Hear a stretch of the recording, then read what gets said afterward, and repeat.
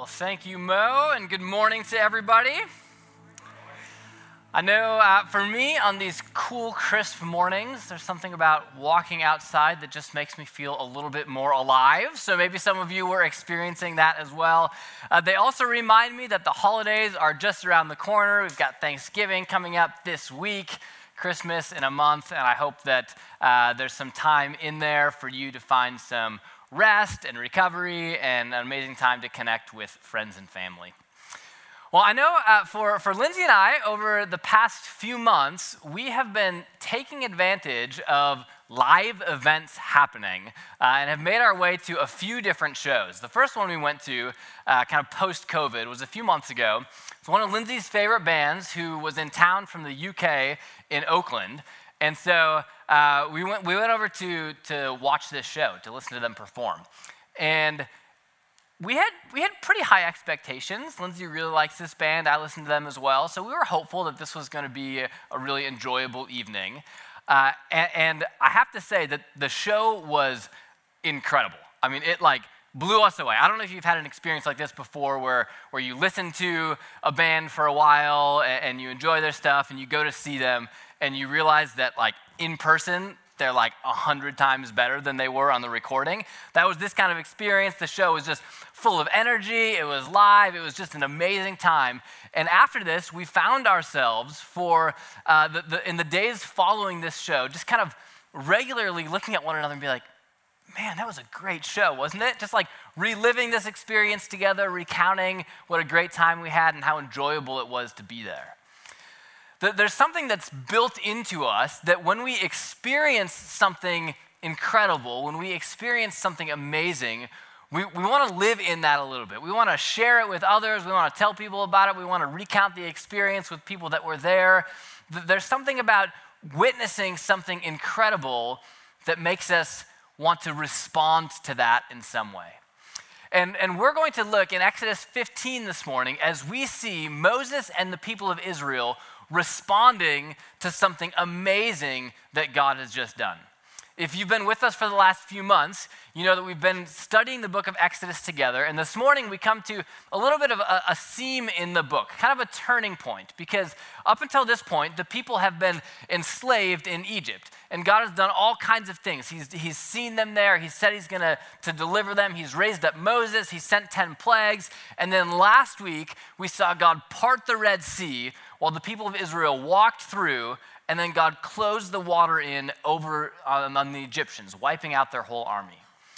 And now from this point on, the people are going to be in the wilderness. They're going to be moving forward.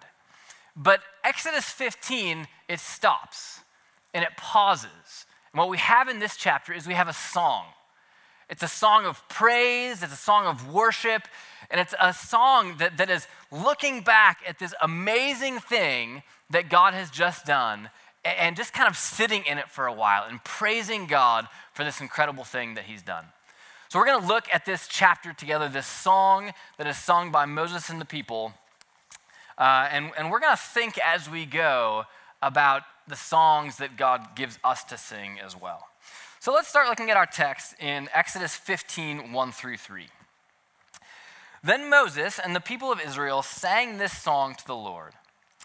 I will sing to the Lord, for he has triumphed victoriously. The horse and his rider he has thrown into the sea. The Lord is my strength and my song, and he has become my salvation. This is my God, and I will praise him. My father's God, and I will exalt him. The Lord is a man of war. The Lord is his name.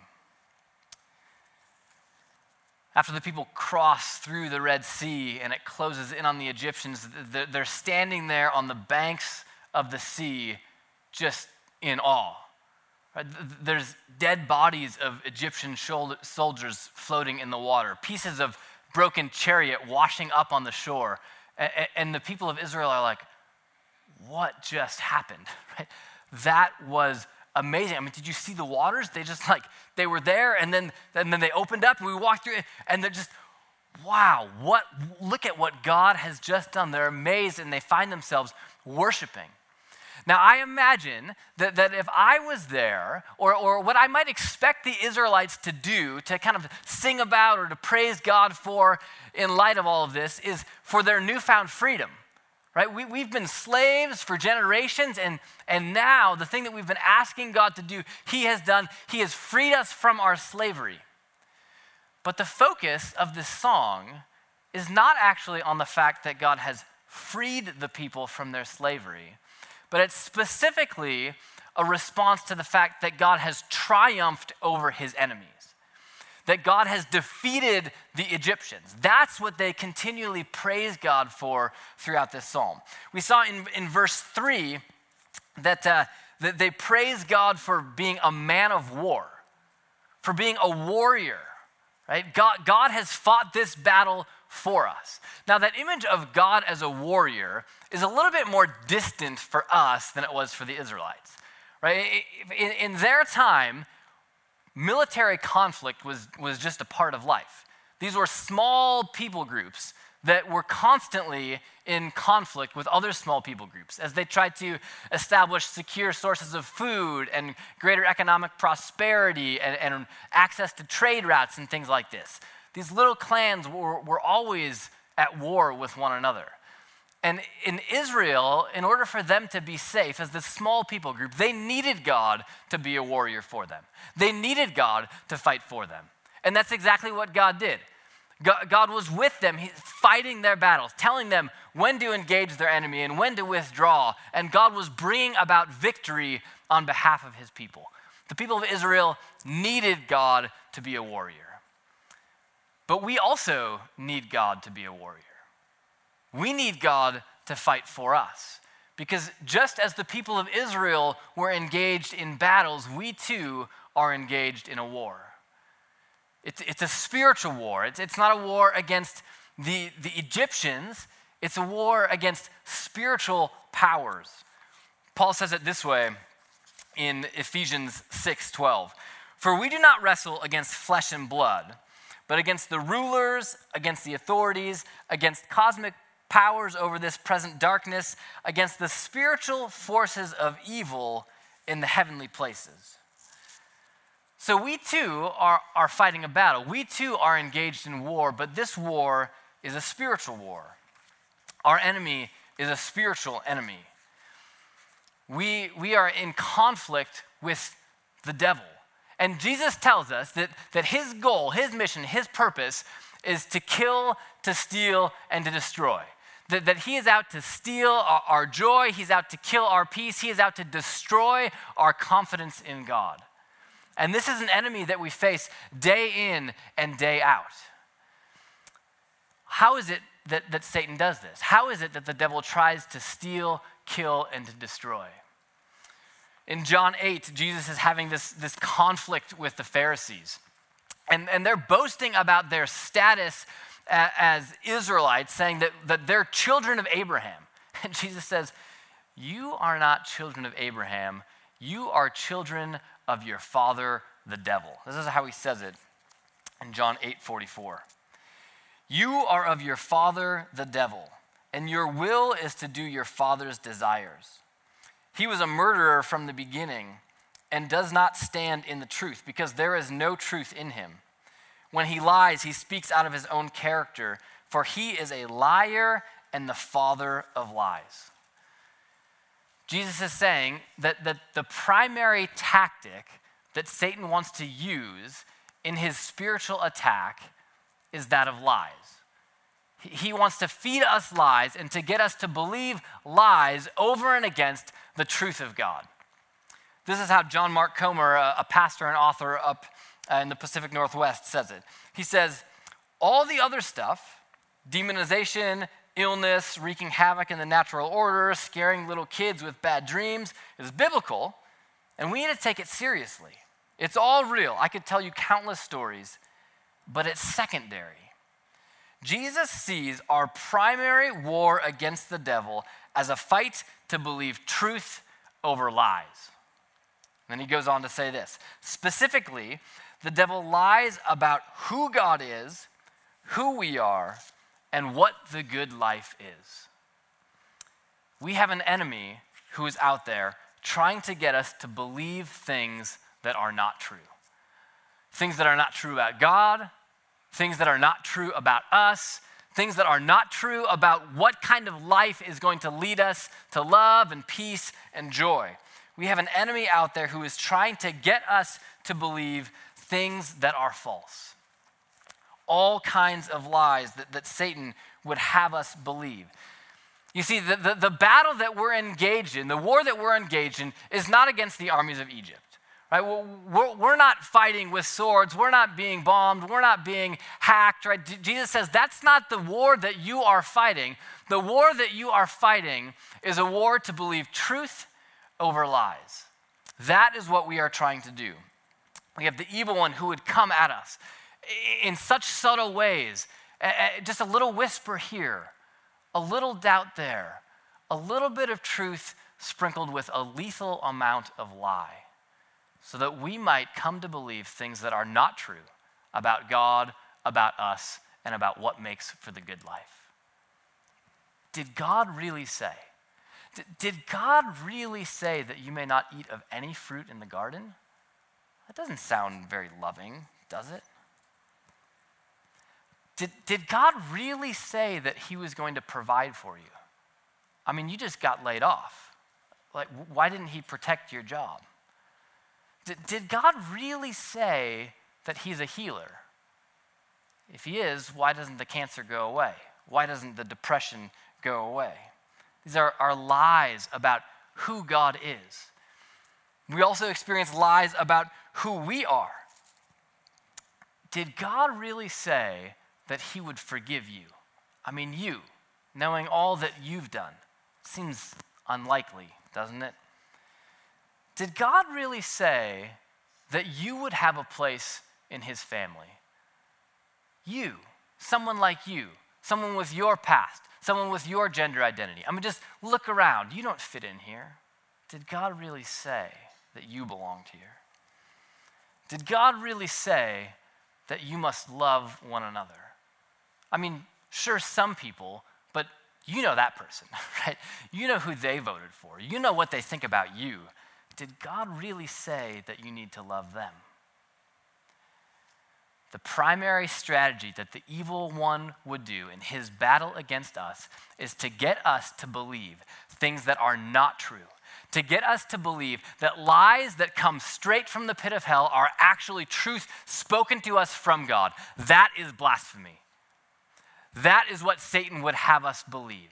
All of these untruths about who God is and about who we are in him. We need to combat the lies of the evil one with our defense, which is the sword of the Spirit, the Word of God. This book is full of truth, and we need to soak ourselves in this book so that we might have defenses against the lies of the evil one. So what is truth? What is the truth of God? Well, there's so many things that we could say, but here's a couple. Romans 8:1. There is therefore now no condemnation for those who are in Christ Jesus.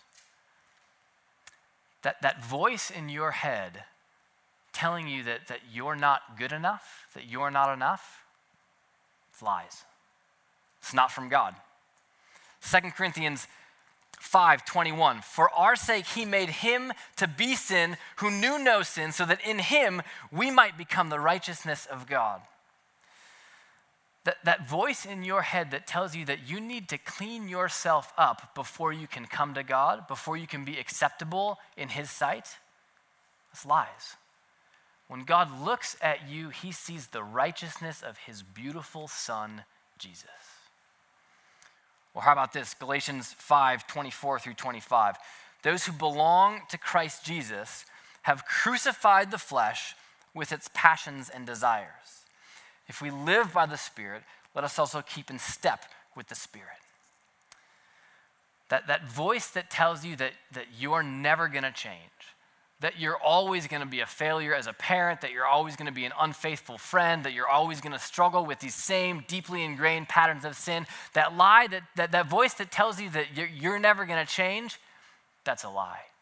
you are filled with the very Spirit of God. You have crucified your flesh with its passions and desires, and you now have the life of God in you, the Spirit of God in you, working to bring about the character of Christ. That's what's true, right? That's who God is. That's who we are. We have to take the truth that's in this book and get it into our heads so that it can sink down into our hearts and begin to transform our souls. That is how we engage our enemy in this battle that we are all faced with. For the people of Israel, as they stand on the shore of the Red Sea, it's obvious for them that God has won this victory over their enemies. And so they go on and they sing a bit more about this same theme as the song continues. Let's look at what they say as they continue from here. Starting in verse 4. Pharaoh's chariots and his host he cast into the sea, and his chosen officers were sunk in the Red Sea. The flood covered them. They went down into the depths like a stone. Your right hand, O God, glorious in power. Your right hand, O Lord, shatters the enemy. In the greatness of your majesty, you overthrow your adversaries. You sent out your fury. It consumes them like stubble. Like, God, you have overcome, you have destroyed, you have triumphed over your enemies. This is so obvious for them. They see it and they cannot help but give God the praise. And the crazy thing is that all of this incredible, miraculous defeat, for God, this was not hard. They go on in verse 8. At the blast of your nostrils, the waters piled up. The floods stood up in a heap. The deeps congealed in the heart of the sea. The enemy said, I will pursue, I will overtake, I will divide the spoil. My desire shall have its fill. I will draw my sword, my hand shall destroy them. You blew with your wind, the sea covered them. They sank like lead in the mighty waters. This is an amazing picture. God blows, not even with his mouth, but with his nose. And then the water just parts, right? And the people walk through, and the Egyptians come after them, and then God just blows again, and the water covers over them, and they're gone, right? This was not hard for God. To overcome his enemies is not hard for God. It might look like it's difficult here. For God, this is not difficult. God triumphs victoriously. He defeats his enemies with ease. And as the people of Israel watch this, as the people of Israel witness God do this incredible thing, they say, there is no one like our God. This is what they say next, verses 11 and 12. Who is like you, O Lord, among the gods? Who is like you, majestic in holiness, awesome in glorious deeds, doing wonders? You stretch out your right hand, the earth swallowed them. God, there is no one like you. There is no one who can stand up to your power, right? The Egyptian magicians couldn't do it. They tried to replicate all these signs and the plagues. They couldn't do it. The elite Egyptian soldiers, they couldn't do it. They're dead in the water. The gods of Egypt, who were supposedly the most powerful gods in all the world, they couldn't do it. They couldn't protect their people. Right? God, there is no one like you. There is no one like our God. There is nothing that can stop God from accomplishing that which he sets out to do. There is no one who can get in his way. There is no one who can come against him and win. There is no one like our God. Our God triumphs over his enemies. He triumphs over those who would come against him. There's no army. There's no dictator. There's no politician, there's no evil regime, there's no culture, there's no ideology. There is nothing that can stop God from accomplishing what he sets out to accomplish. And the amazing thing is that just as the Egyptians are standing on the shores saying, our God has triumphed, past tense, we too can declare with confidence, our God has triumphed, past tense, in Christ. That through Jesus on the cross, God has won the war against evil. God says as much in Colossians chapter 2, verse 15. It says, he, that is Jesus, disarmed the rulers and authorities and put them to open shame by triumphing over them in him. Past tense. This is what Jesus did.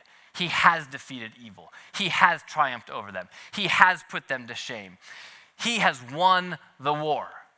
Right? This is what God has done for us. The victory has already been won. Your sins are no longer held against you because of what Jesus did in his death and resurrection. Your account, which once showed a balance of guilt, has been replaced, wiped clean, and now in your account is a balance of righteousness. You who were once controlled by the desires of your flesh have been filled with the Spirit of God who wants to bring about the character of Christ in you. We were once dead, but now we are alive. We were once alone, but now we have been filled with the very presence of God. All of that has already happened. All of that is already true of us. That's who God is. That's who we are. Do you feel that victory in your life? Do you live in light of the fact that all of that is already true of you? Do you experience the triumph of God, the power of God over evil, over sin in your life? You know, the interesting thing for the people of Israel is that God has brought them out of the land, but they're in kind of a strange spot, right? They're out on the other side of the Red Sea, and now what lies before them is just wilderness. It's just desert. But that's not where God wanted to leave them, right? God didn't just want to deliver them from Egypt and bring them into the desert. No, he said, I have a place for you. I have a land, a promised land that I've prepared for you, and this is where I'm going to bring you. But for them, that land was full of people, right? And even though they had already experienced victory over the Egyptians, there was still a battle to come. And as they continue in this song, they talk about that battle. Let's look verses 13 to 18. You have led in your steadfast love the people whom you have redeemed. You have guided them by your strength to your holy abode. The peoples have heard, they tremble. Pangs have seized the inhabitants of Philistia. Now are the chiefs of Edom dismayed. Trembling seizes the leaders of Moab. All the inhabitants of Canaan melt away. Terror and dread fall upon them because of the greatness of your arm. They are still as stone till your people, O Lord, pass by. Till the people pass by whom you have purchased. You will bring them in and plant them on your mountain. The place, O Lord, which you have made for your abode. The sanctuary, O Lord, which your hands have established. The Lord will reign forever and ever. What we see here for the people of Israel, that even though the war has been won, the battle still continues. And the language that they use in this part of the song is very interesting because it's actually in the past tense, much of it. This language that talks about them conquering the land, moving into the promised land, they speak it as if it's already happened. And scholars talk a lot about how it is that this happens. Are they just sort of looking forward with such great confidence in what God is going to do? That's possible. It's also possible, though, that this song, which was not just meant for the people of Israel in the days of Moses, but this song was a song that was meant to be sung generation after generation after generation. And we know that that's true historically. We know that this song was sung over and over again. And even as the book of Exodus is being written, it's being written for a people who are already living in the land. Those are the ones who this book is written to, trying to remind them of who God is and who they are in him. And so this song, which was sung generation after generation after generation, it seems that the version that we have here is perhaps written from that perspective of those who have already entered the land. But in Exodus 15, As the people stand on the shores of the Red Sea, they recognize that they are out of Egypt, but they are not yet in the promised land. That even though the battle has been won, there's some fighting that lies ahead. And this is exactly the place that we find ourselves in as well. God has already delivered us from our slavery to sin. We have already been set free. We have already been brought out, but we have not yet been fully brought in. We are not dwelling in our eternal home with God. He has not yet fully ushered in the new heavens and the new earth. Instead, we find ourselves in this in-between place, this place where we've been brought out, but we haven't yet been brought in.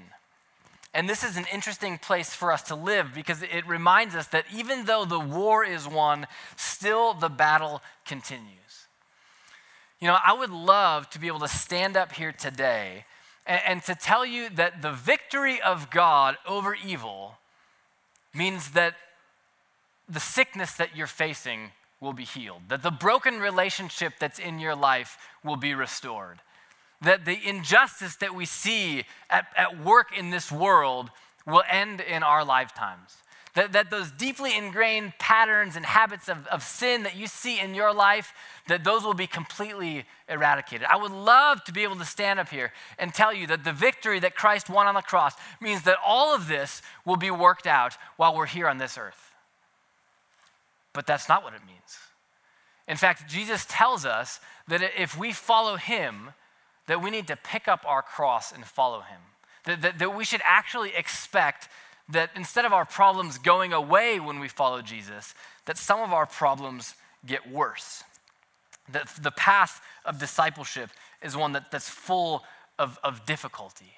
Because yes, the kingdom of God is here in part, but it's not here in full. And the battle against, the war against evil has been won, but still the battle continues. We've been brought out of our slavery to sin, but we have not yet been brought into our eternal dwelling place with God.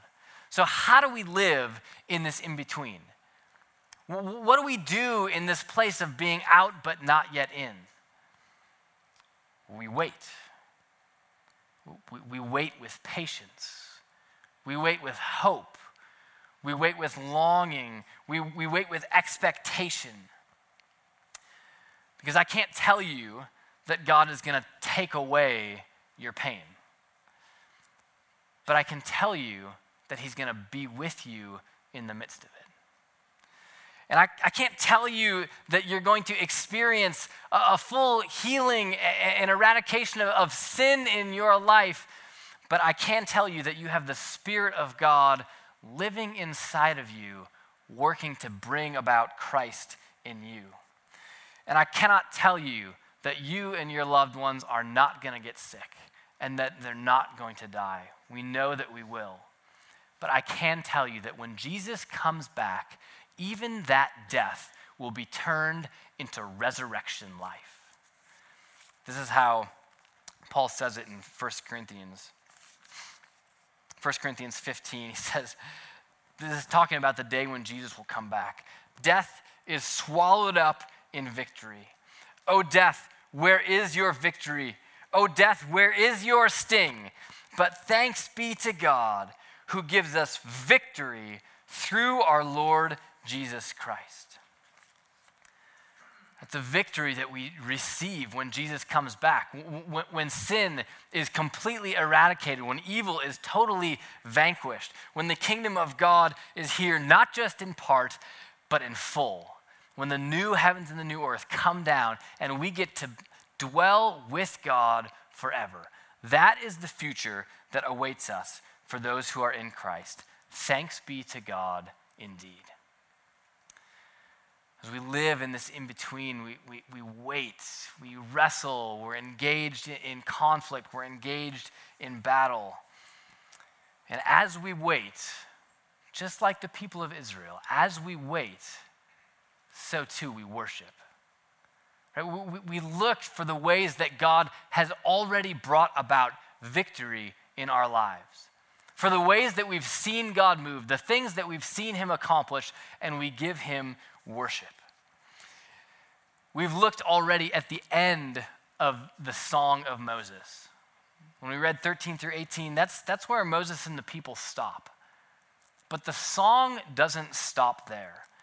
And what we see after that is that Miriam picks up where Moses left off.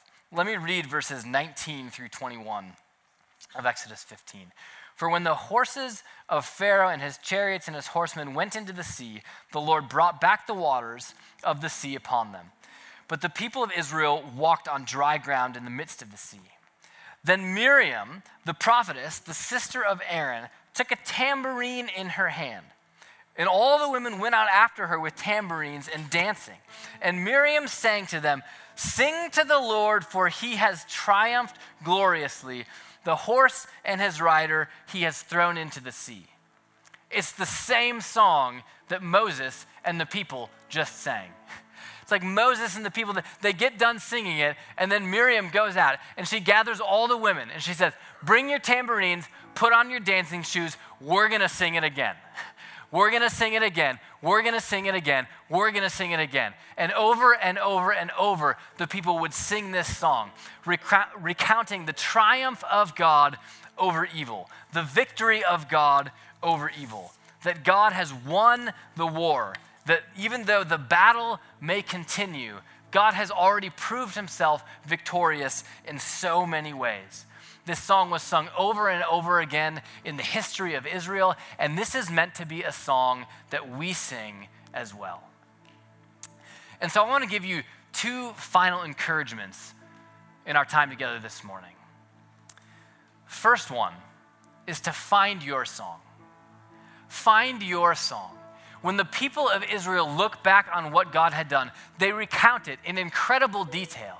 This is how God brought victory in our situation, in our circumstance. How has God brought victory to your life? How have you experienced his power? How have you experienced his presence? What miracles have you seen him do? What seas have you watched him part? How has God been at work in your life? Notice that and give God the praise. Give God the glory. Find your song. But secondly, tell your story. Tell your story. Tell other people of what God has done in your life. Tell them about how Jesus has forgiven your sins, how he's healed you, how he's helped you find wholeness and healing and joy and peace. Tell people what God has done in your life. Find your song. Tell your story. I want to give us an opportunity to do both of those things together this morning. In just a few moments, we're going to have a time of life together. This is our open mic sharing time where we get to talk about what God has done in our lives. And the specific prompt for us this morning is going to be, what are you thankful for? All right, we're coming up on Thanksgiving this Thursday, a great time to reflect on all that we have to be grateful for. How have you seen God at work in his life? How has he blessed you? How have you seen his victory? How have you experienced his presence? What are you thankful for? But I also want to help us to find our song, right? To be able to praise God for what he has already done in our lives. So if you would, I want to invite you to stand with me if you're able. You can do so now. And I want to give us just a few moments to kind of think back with the Lord about the ways that we have experienced his presence and power in our lives, the ways that we have experienced his victory in our lives, those battles that the Lord has already fought and won for us. So let's close our eyes together and let's just take a few moments to notice the ways in our lives that God has shown up when we needed him. The ways that God has fought for us, maybe when we didn't even realize that there was a battle happening. What are the ways that you have experienced the power and presence of God in your life over sin, over evil, over brokenness, over selfishness, over injustice, over sickness?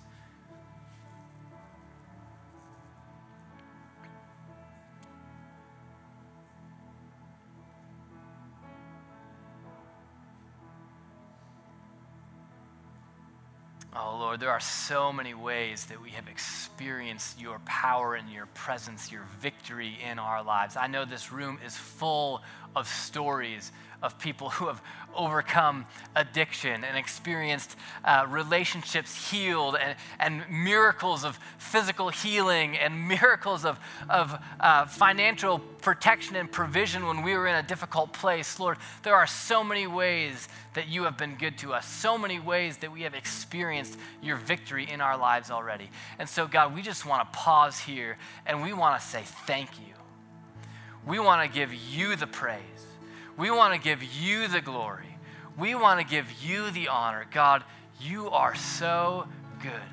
Thank you for all that you have accomplished for us in Jesus. Thank you for the ways that you allow us to experience your victory, even right in the midst of our struggles. God, we give you the praise and the glory. Amen. Let's worship the Lord together.